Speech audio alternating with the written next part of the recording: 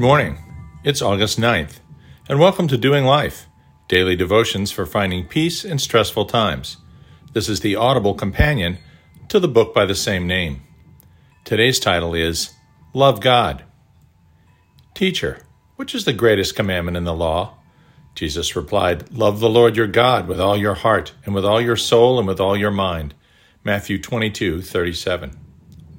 We don't generally think of love as something you do on command. Try telling a Red Sox fan to love the Yankees, or an OU Sooner to love the Texas Longhorns. Good luck. So how is anyone supposed to just love God? Because Jesus, i.e. God, tells you to?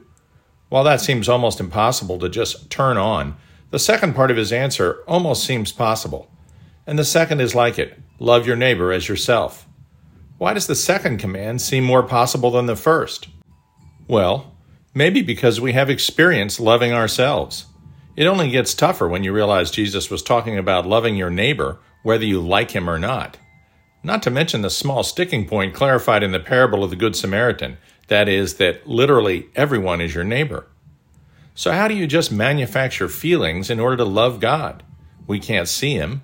People just beginning to seek him will tell you they certainly can't hear him, or feel him, or touch him. So how on earth are we supposed to love him with all our heart, soul, and mind? Well, the best thing to do when you're not feeling it is act as though you were. The prophet Micah tells us exactly how we are to do that. Act justly, love mercy, and walk humbly. Micah 6:8. Ask yourself, if I really did love God, how would I act? Well, first of all, you would fear God, in the Hebrew sense of holding him in awe. If you hold God in awe, you will find yourself in a state of mind to obey him. If you obey God, then you will love others by serving them and putting their interests above your own, right? Well, guess what? That's exactly what Deuteronomy 10:12 tells you to do. C.S. Lewis points out in Mere Christianity that none of us have devout feelings all the time, but that doesn't really matter. Why not? Because feelings are not what God really cares about. The love God expects is an act of will, more than an emotion. While our feelings may wax and wane, we can be assured that his love for us does not. Recall that God doesn't even remember our sins and has separated them from us as far as the east is from the west. The Hebrew word hesed permeates the Old Testament with over 248 instances. It refers to God's faithful love, favor, or grace. He says he loves us all the time.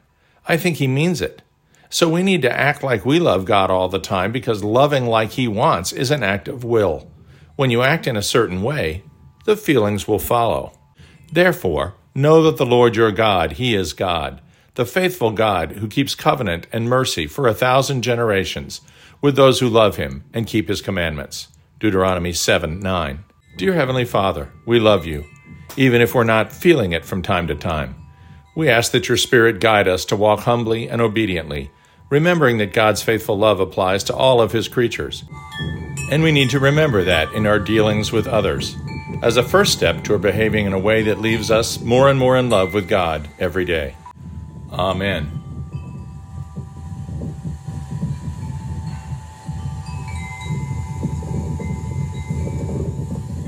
We'll see you tomorrow.